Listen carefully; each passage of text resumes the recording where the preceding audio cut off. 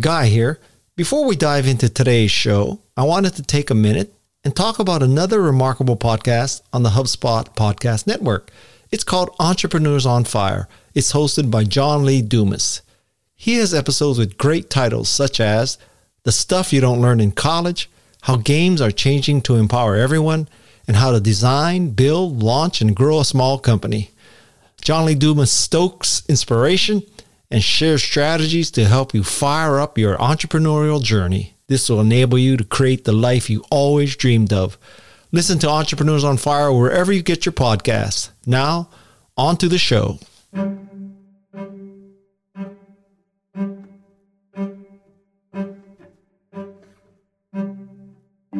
Hi, it's Guy Kawasaki, and this is the Remarkable People Podcast. Today's remarkable guest is Maxine Beyda. She is the founder and director of the New Standard Institute. This organization collaborates with scientists and citizens to ensure that the fashion industry is ethical, equitable, and environmental. If nothing else, you will enjoy our discussion of the social implications of becoming a nudist and why you should drink LaCroix. Prior to the New Standard Institute, Maxine was the co-founder and CEO of Zadie. Fast Company named it one of the world's most innovative companies in retail. Maxine obtained her bachelor's degree in political sciences and economics, as well as her law degree from Columbia University. She is the author of the book Unraveled, The Life and Death of a Garment, and she has been covered in the top levels of media such as Elle, Vogue, and the Financial Times. Trust me, you will never look at jeans the same way again, and that's a good thing.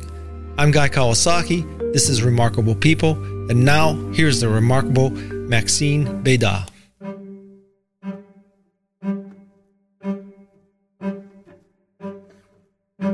Do you ever wear jeans? I do. Wait, I'm wearing them right now. I'm always wearing jeans.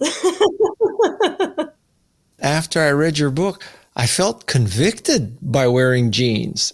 The story of cotton and the economic hardship, the cruelty, just on and on and on. So should I feel bad about wearing jeans?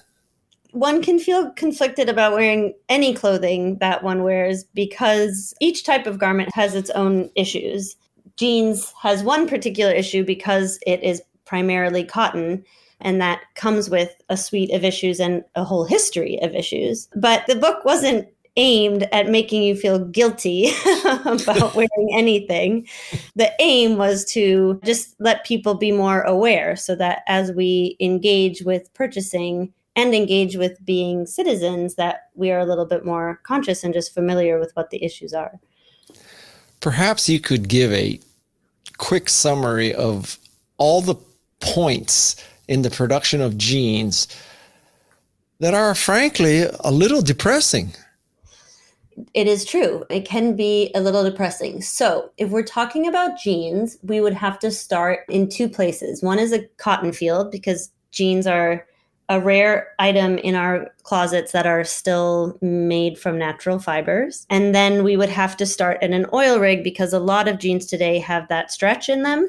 And that tends to come from polyester, which comes from fossil fuels. So that would be the starting point. And then you'd have to really think about, in terms of cotton, the chemicals that are used, how much workers are being paid in the cotton fields themselves. That has become even a bigger issue with China, which is one of the world's largest cotton suppliers. A lot of their cotton, it has been found, has been being picked by forced Uyghur labor. You're starting there. And if you talk about cotton and America's history with cotton, then you also have to talk about the institution of slavery. So that's just the cotton field. Then you've got your cotton, and the oil rig has then been transferred to a chemical station and made into a polyester. That is then going to come together at a textile mill. For my book, I went to China because that is where most of apparel textiles are produced. And if you think about the climate impact of our clothes is really the hot spot. It's where 76% of the climate impact of our clothing is at this textile mill, because the fiber is going to have to be processed to be put in all the same direction. And then it has to be spun. And then that yarn has to be woven, and then it has to be dyed and finished into an actual textile that we will use. And all of that requires enormous amounts of energy. And we're doing it in places like China that still rely on a heavily coal-based power grid. And in these fields and factories where the cotton is grown in the factory, where the fibers are aligned, it's not exactly air-conditioned honky-dory, everybody's singing Kumbaya, I take it. No. In the textile factories, there aren't very many people. It's very machine heavy. And in the cotton fields, it's also depending on where it is. So if it's in the US, you're not going to see a lot of people. Like the stripping is done by machine. If you go to a place like China or India, that gets picked by hand because it's cheaper to do it that way. But the real kind of labor issues tend to be in that next stage where that textile is cut and sewn into a garment, because what people don't realize, I'm looking at your shirt right now. Look at all of the seams, just where the arm is around the neck. Like there's no judgment here, guy. But all of those seams, I'm pointing to them on my computer right now, are stitched by a person, usually a woman, sitting at a sewing machine in a big assembly line. And that is not a hunky-dory environment. It's very, very intense work. These production lines, the industrial engineers have timed each movement that garment worker is making by the second and nanosecond so that they're all working in unison. But it is very exhausting work. And then depending on the factory, it's not just exhausting, but they can be operating in non-air conditioned facilities. They can be operating at home. They can have hours that go on endlessly. The U.S. Department of Labor put out a report, and modern day slavery and child labor in the fashion apparel industry is a leading industry of child labor and modern day slavery. So it's not great conditions. It's hard not to feel guilty so far. So now it's a finished jeans, and it's going to be shipped to America in a ship that is polluting, right? If the product is shipped and not air freighted, is actually a pretty negligible amount of impact, because you can put a lot of product on a ship. And when looking at the full life cycle of the garment, you don't have to feel guilty about that part. And then what? It ends up in Macy's, or well, it's not in Pennies anymore, that's for sure. So now it's sold, and then what? So once it's sold, and Amazon is the largest apparel retailer by number of customers, so it's likely going to go through their facilities, and there's labor challenges there. But once it's come out of there and you've clicked purchase, you wear it, maybe. The real challenge in this, you were saying you're not a fashionista. I'm sure you are, but that it's young people, young women in particular, who are targeted the most with the advertising on this. They have a very disposable relationship with clothing. So it's hard to find hard data on this, but there's surveys out of the UK that 1 in every 3 young women find clothing old after wearing it just once or twice. So we're not wearing it a lot anymore. And then when we get rid of it, we've kind of been, at least I was, trained to believe that it was a benefit, like you're donating your clothes. And when you do that, the real secret is that only a tiny fraction of the clothing that gets donated ever gets sold by the donation centers. And much of it is bailed up and sent to the developing world, where they have a real challenge getting rid of it. And it ends up a waste problem for the developing world. If you were to take a pair of jeans, let's say it's Levi 501s, and so after a time or two, you're tired of it, you donate it to Goodwill. Goodwill really will sell that pair of 501s, right? Not necessarily. I mean, if it's a Levi's 501, but that isn't like completely torn up, that will likely hit their sales floor.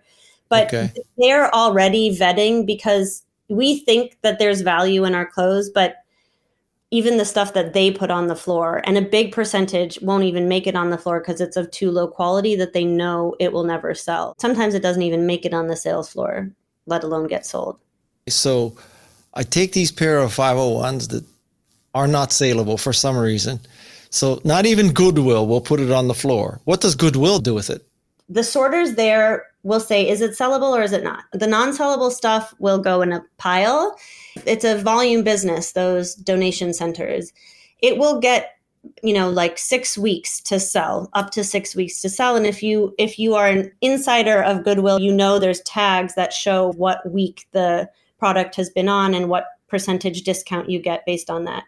If it's not sold within those 6 weeks, it will join the stuff that never made it on the floor to begin with, and it will get baled up and sent off to another sorter/exporter, which will then sort those products out by weather, because if it's summer things, they're sent to Africa, and in the US, a lot of it goes to Latin America. Or if it's winter things, it would be sent to like Eastern Europe. And so then it gets baled up by season and by gender, like women's summer tops, things like that. And when it ends up in South America or Africa, should I be picturing happy children wearing my jeans as they frolic and play in nature? Or is it one big massive dump that's a blight on the earth? It's a bit of both with a bit more of the latter. So what happens is the clothes are baled up and it's baled in opaque plastic. So the buyer of said bales don't get to see what's inside of them beyond that they know they're buying a summer women's tops. But they don't get to see what is in there. And so what ends up happening is they then do their own sorting of first selection, second selection, third selection, and under being stuff that they know they can't sell. And so that goes directly into a waste pile. I went for research for the book to Accra, to Continental Market, which is one of the large markets in Western Africa. And you will see if you walk, depending like on the right time of day, just piles of garments at each store intersection. And those are all products that are going to be sent off to the landfill. The shop sellers have to pay to use the landfill. And so some of it doesn't make it to landfill and is just illegally burned. Some of it gets sold, right? And that's a big market and it finds a home. But there's very little research on this because who's actually funding research on this? There was work by the OR Foundation in Accra, and they had found that 40% of the garments that come into this market, Contamonto, never get sold. And when I was in Accra and I went to the landfill, it was on fire and the whole thing burnt down while I was there because the safety measures that had been in place were thrown out the window, in part because there was just this inundation of our excess clothing. So to put it mildly, a baby boomer who's taking a stack of old clothes to Goodwill should not exactly be congratulating himself or herself about helping poor children in Africa. Correct.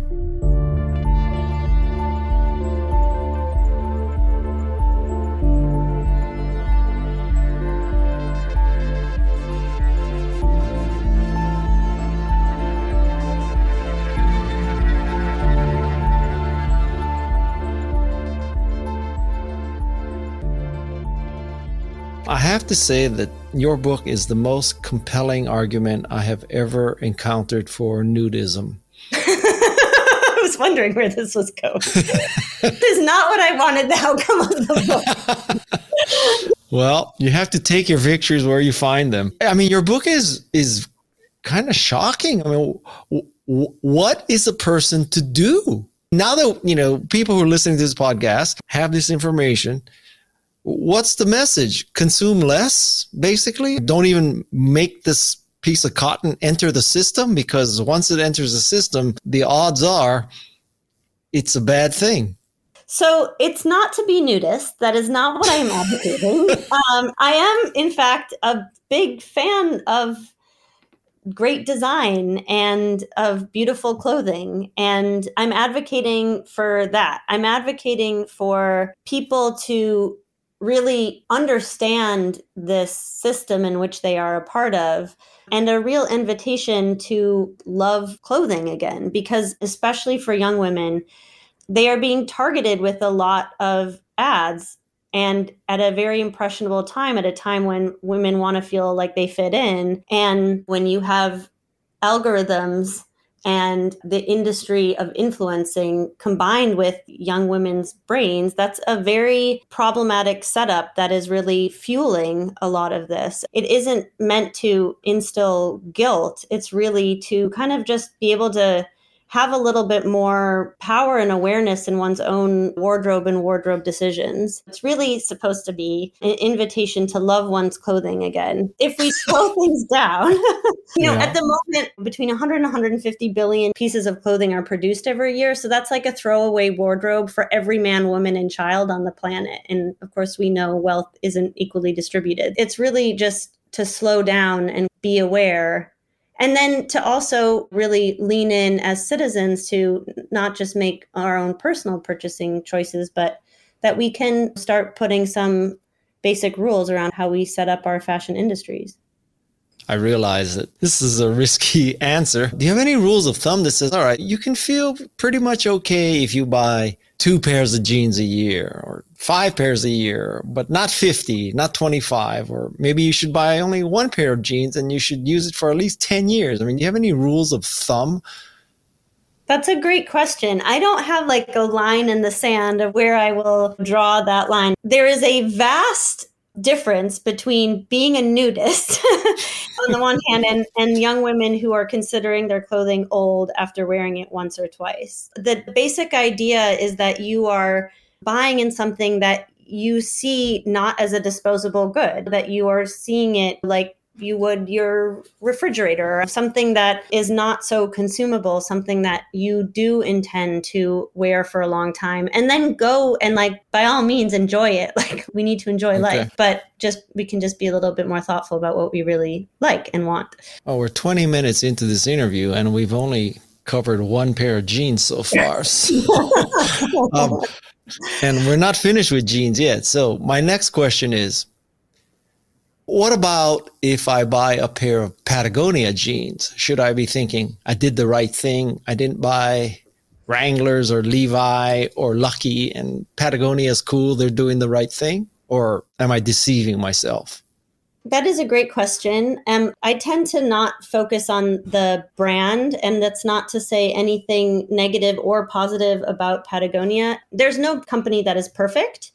Of course, Patagonia has shown a lot of leadership on some aspects, but not all, of the issues facing the industry. And when you start going down this route, the conversation ends up being like, oh, I just need to shop from these brands and then I'm fine. When that isn't the question we should be asking ourselves. The question we should be asking ourselves is do I really want this? Will I wear it a long time? So if I were you or somebody asking me this, I would say buy the product, regardless of where it comes from, that you're going to wear the most.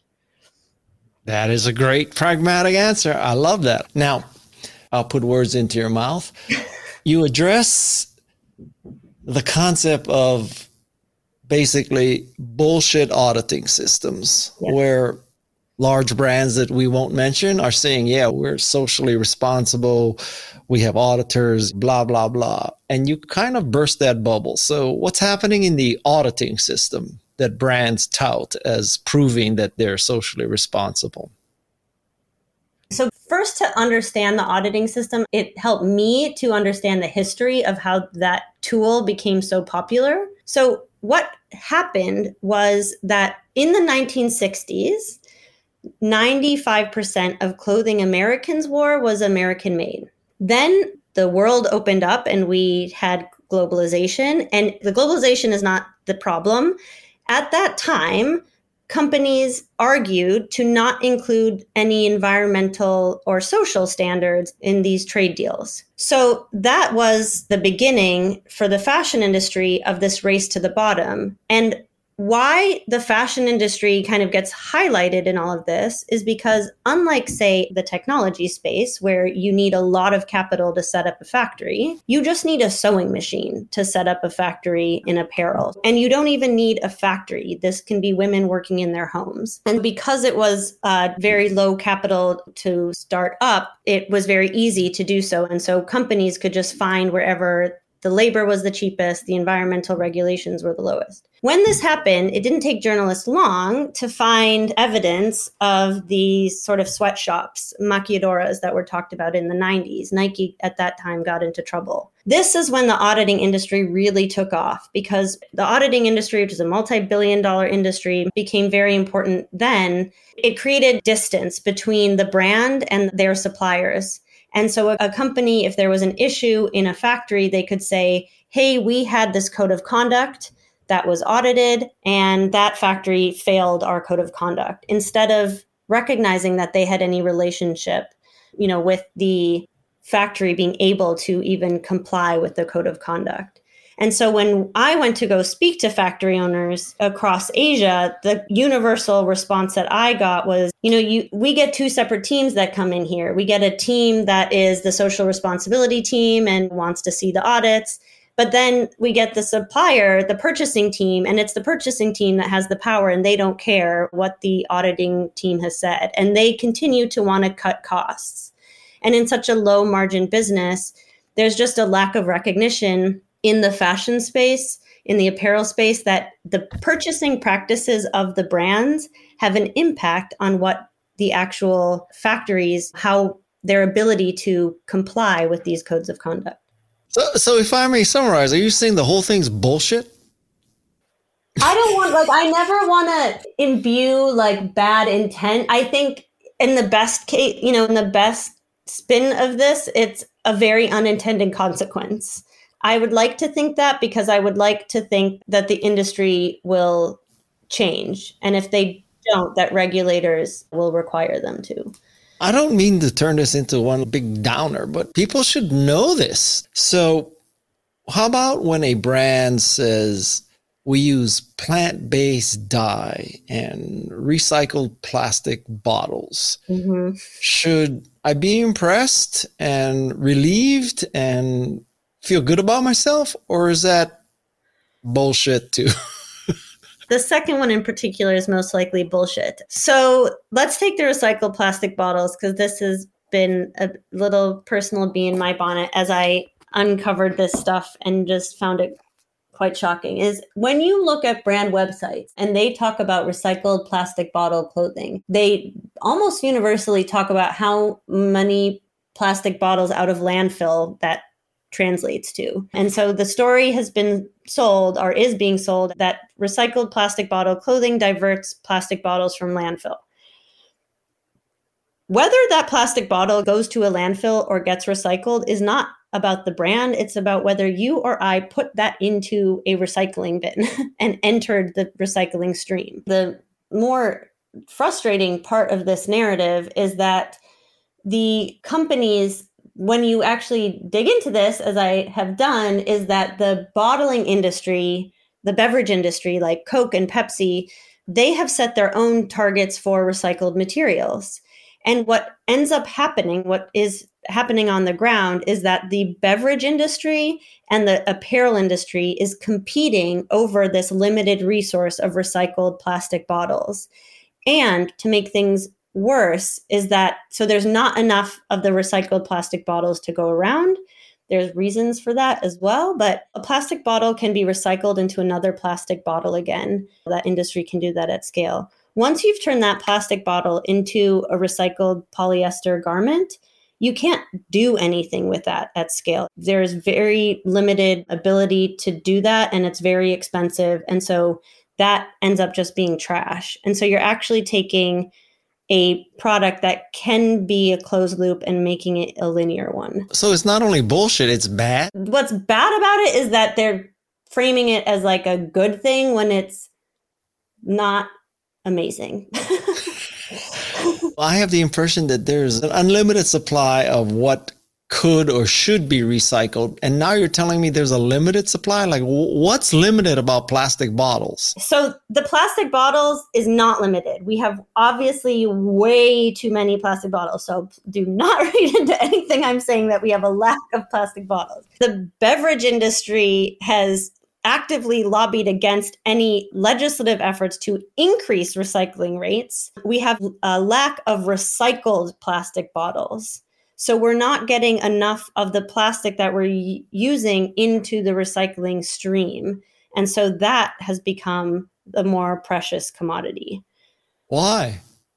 Because we don't recycle. We don't put them in the recycling system. I'm pulling up now the percentage. We only recycle 27.9% of our plastic bottles right now. When you say we, is we America or we the world? It's the United States. I think that's a high number. I'm surprised it's that high. So 27% of plastic bottles are recycled?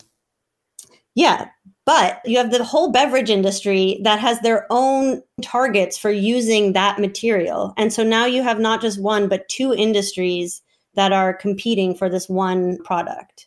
Oh my God. So let's say that Maxine goes out and she wants to drink water. Yes. Is it more socially responsible to get a plastic bottle of water and then be sure that it's recycled, or to drink a LaCroix in an aluminum can, which is also going to be recycled? I'm going to go with the LaCroix aluminum can. Is that how you say it?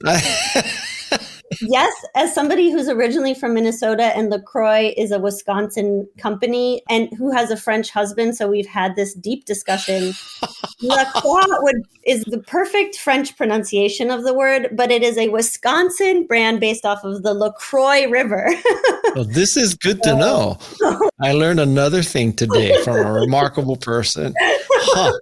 That's like in photography, there's a whole controversy whether you call it bokeh or bokeh when the background is out of focus, but I won't go down that hole. But anyway, so LaCroix is the better thing to drink. No, LaCroix. No, what'd you say? I would drink this because that has a very good recycling system. You don't have to deal with microplastic pollution either. And the problem is really that we need better legislation that would allow for better collection systems. So it's not that both industries are not doing great things, the beverage and the clothing industry. And what kind of legislation would make it better? California has a deposit system. So deposit systems then provide a fee to the people collecting that can or that product. And so that has been found in all of the states that have those collection fees to significantly increase the plastic bottle recycling rates. And do you think that the rate increases because baby boomers are turning in their cans, or because some homeless person is collecting those cans as a source of income? It is usually pickers that are coming through and taking them as a source of income. So far, every population that I'm associated with is at fault. I'm going to be a thirsty nudist pretty soon. Have most of your podcast interviews gone like this? Or? Oh, no. Do you want this to be over? Okay, so let's try to put a lipstick on this pig here. So what can we do? What should I do to be more socially responsible? Okay, so I buy clothes that I'm going to wear for a long time. I drink out of aluminum cans. What else? Give me some hope here. I will happily give you hope. So the real thing that we need to really focus on here is legislation, because we will not be able to solve these issues each individually. And if you look at the auto industry, that was a sector that had fuel efficiency requirements imposed on it. And as a result, the landscape has changed quite dramatically. That is the same type of thing that the fashion industry and other highly polluting industries need. This stuff can be regulated, and it's pro-business because what it's doing is it is making these things a requirement of doing business, where the problem is that right now, even though companies talk about sustainability as a win-win, you don't make money from paying workers a living wage. You can still make a profit, let's be clear, but there are some costs involved, not hugely significant costs. The research on this is, for example, to pay a garment worker a living wage would be something like increasing a t-shirt cost by 5 cents. So these aren't enormous costs, but in an industry that's operating on profit maximization, these things need to be baked into the rules of doing business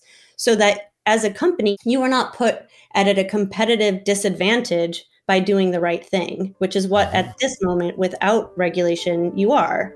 So that's why we really need legislation in this space, and that from what we're working on now at the New Standard Institute has become a big focus. And we need people support, and having your voice heard as a citizen to your legislators that this is an issue is the first step in making that a reality. You brought up the automotive industry, and I guess there was Ralph Nader, but I would say that the person who has changed the automotive industry the most in the last 20 years is probably single-handedly Elon Musk, because Elon Musk made us get electric cars. No internal combustion engine company would have gone electric were it not for the pressure that Tesla brought upon us. So my question is there an Elon Musk of the fashion industry that's going to force everybody else to change?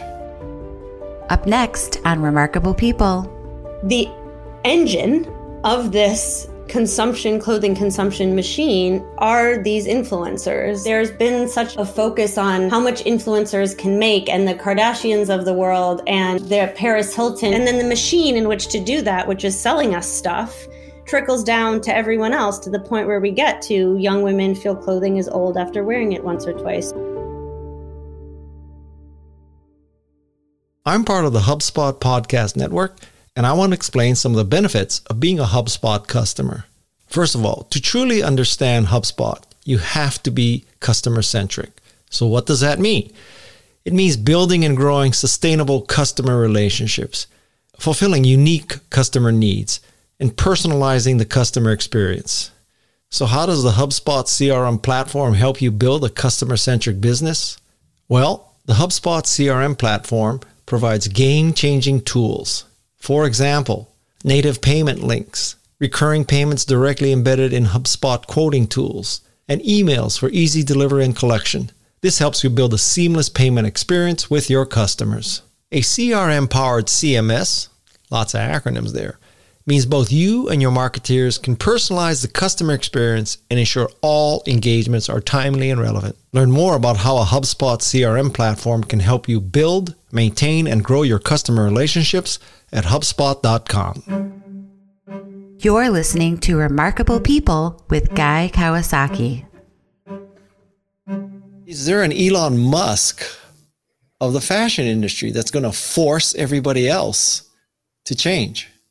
So it's Elon Musk for sure. We needed that very sexy car, that very sexy technology to have people adopt. But Tesla benefited from having these fuel efficiency requirements coming from legislation. So it's really a combination of legislation and then innovators in the space. And the difference between the auto industry and the apparel industry is this isn't a technology problem. We have the technologies that are needed to increase fuel efficiency, energy efficiency in the factories and move those factories to green energy. So it's not a technology that needs to be adopted, but there will be innovative companies that recognize that this is the future of things, the future of legislation and where consumers want to be, and they will benefit from that kind of brand positioning and making like Elon Musk. There were electric cars before Elon Musk, but they weren't sexy. And Tesla certainly did that. And so to make sustainability or low impact sexy in the fashion space, and that fashion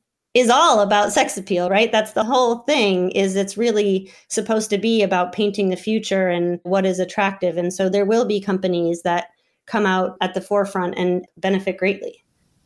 But I'm trying to wrap my mind around the concept of sustainability and social responsibility as now being sexy, that Kim Kardashian is now endorsing a product line because of that. What am I missing? I'm not seeing that. Well, had I spoken to you, Guy, 15 years ago when you talked about electric cars, you would have had the same exact facial expression talking about cars. True.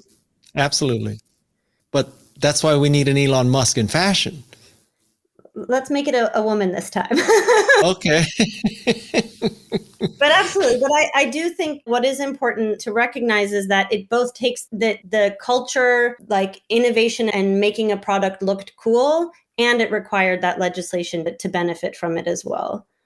Obviously, Elon Musk and the mileage requirements or the emission standards worked hand in hand to get us to where we are. It wasn't just Elon Musk, and it certainly wasn't just the EPA. Exactly. But it was that combination that has made it so hugely successful. I have another kind of off-the-wall question. So you're going to call your publicist up and say, what the hell? Why did you schedule? Having had this conversation, I think I would make the case that Marie Kondo is part of the problem, not part of the solution. She's telling you to go through your closet and say, if that doesn't bring you joy, throw it out. Isn't that creating this consumption wheel? So Marie Kondo has missed out one important element. So I don't think what she is saying, no, I'm going to leave it at that. She's missing one important element. And the one important element is that if you go through all of her steps, do you find joy in it? If you do not find joy, make peace with it and let it go. She has 4 steps. You can add a 5th step, which is a recognition of the resources that have gone into that product. And that is going to slow down your next purchase, because whatever you've already consumed, that's happened, right? And I do like you shouldn't live in chaos because you feel guilty about it. It's really an invitation to go Marie Kondo your closet, but be aware that, it's not this precious gift that you're giving away that you can feel great about. You should have some sort of recognition that there were a lot of resources that were put into this thing that won't necessarily have a happy life. And that it's not the what do you do right now? It's what do you do today, tomorrow, the next day. It's that thoughtfulness of the next purchase that you make or choose not to make that matters. Do you think that prior to making a purchase, someone could really ask themselves, is this going to bring me joy?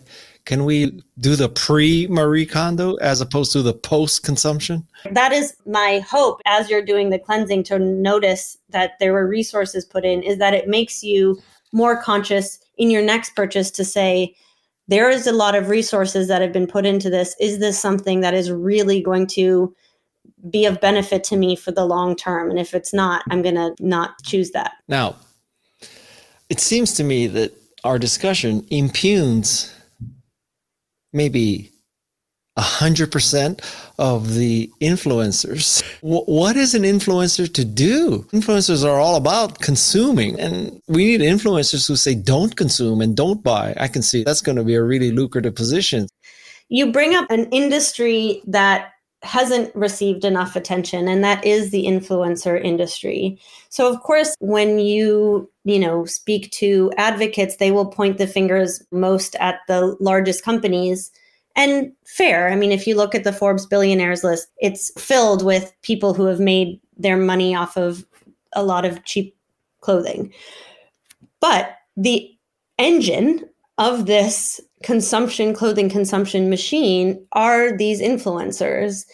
And there has not been enough attention. There's been such a focus on how much influencers can make, and the Kardashians of the world, and the Paris Hilton, she was even quoted as, I don't want to just be a multimillionaire. I want to make billions or trillions or something. And that type of single aim on making the most money as possible really trickles down to everybody else. And then the machine in which to do that, which is selling us stuff, trickles down to everyone else, to the point where we get to young women feel clothing is old after wearing it once or twice. So I do think this implicates the entire influencer industry. And I do think there needs to be sort of a come to Jesus moment within the influencer world of what are we selling and why?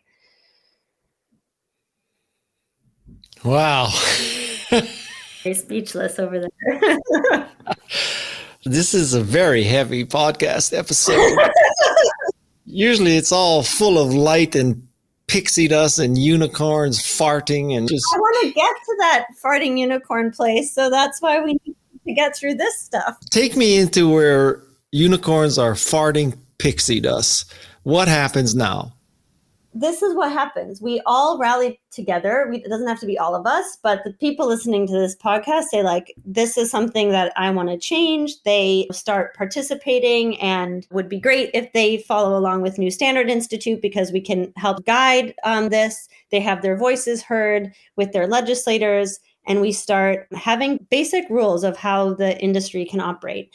Then from that, we have, instead of this auditing system, the companies have mandatory due diligence. So instead of just saying we have a code of conduct that a factory hasn't followed, they actually have to show and investigate where their risks are in their supply chain. And they have to work with their suppliers to ensure that the factories are safe, that wages are being paid, that workers have happy lives, that chemicals are being treated before they're going out into the aquatic system, and that they are operating within the Paris Agreement by setting science-based targets. From that, we then, in ourselves, in our own world, we start to shut out the noise of all of the advertising that has been targeted towards us, which has just skyrocketed the amount of ads we are exposed to, especially young women.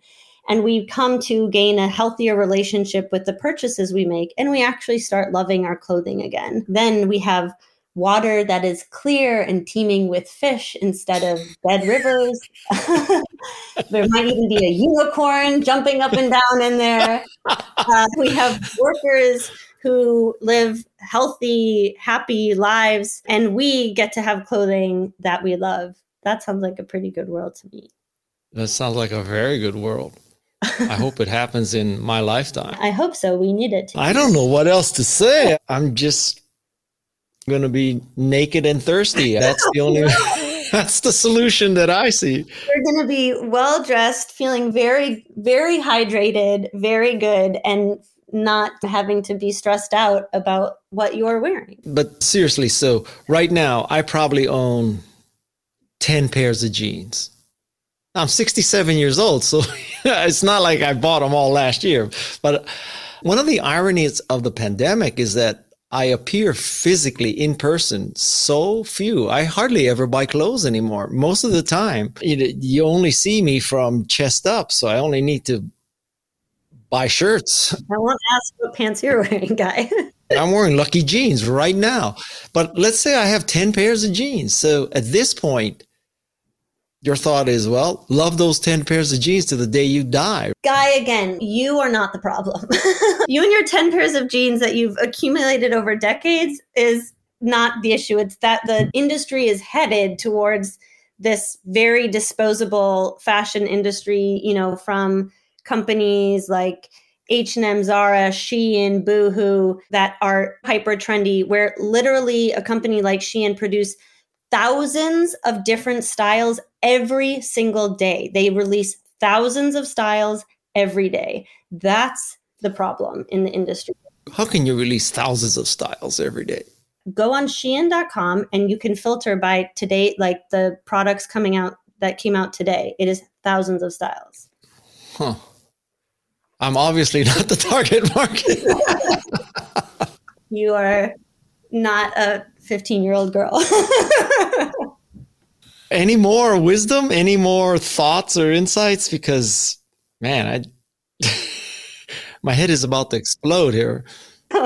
Unraveled is meant to be a hopeful book in that I wanted to be clear about this state of the world of a product that we all engage with every single day, unless we're the nudists, and that have been produced in places that are out of sight, out of mind. And I think we can both recognize and see where we are today, and really see that as a lawyer, I can see that these things change. And in other industries, they have changed. Like you had everybody smoking cigarettes, and every influencer of that time would make a lot of money promoting cigarettes. And there was regulation around that, and that limited the advertising. It made it less interesting for celebrities of the day to be advertisers. And now today, smoking has really slowed down. So these things can change. And that really is the point of the book, point of the whole story.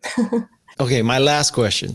So This is something I clearly cannot answer at all, which is, let's suppose I am a 15-year-old girl. Let's suppose I am listening to this.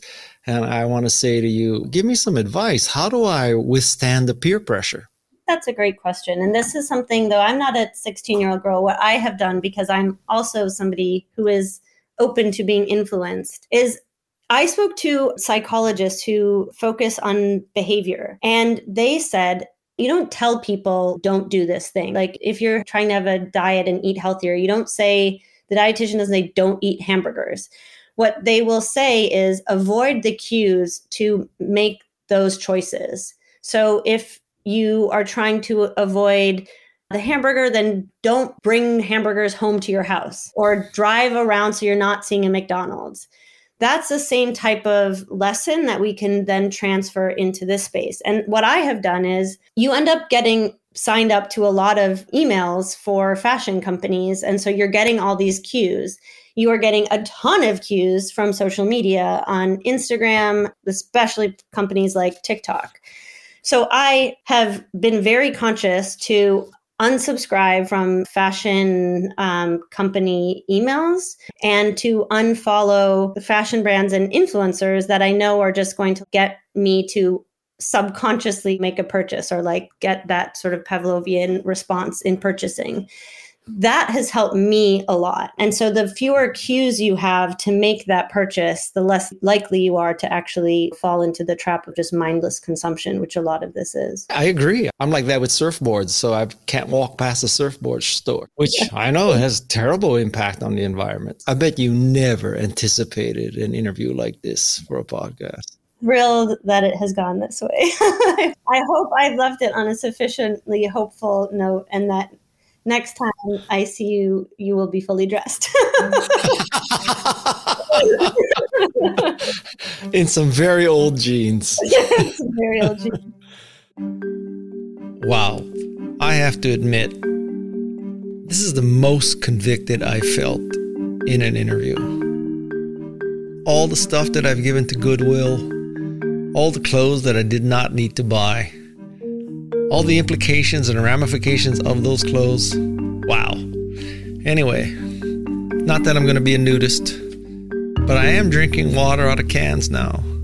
In fact, let me interject a little plug. The canned plain water that I drink is called Liquid Death. I found it on Amazon. I'm not kidding. That's the name. Liquid Death. Check it out. Anyway, my thanks to Maxine Beyda for opening my eyes to the implications of fashion. I'm Guy Kawasaki. This is Remarkable People. My thanks to Jeff C. and Peg Fitzpatrick, to Shannon Hernandez, Alexis Nishimura, Luis Magana, and Madison Nismer. If you're ever in Santa Cruz, ping me. Maybe we'll go surfing. Maybe Madison will drop in on you. Until then, all the best, mahalo, and aloha. This is Remarkable People.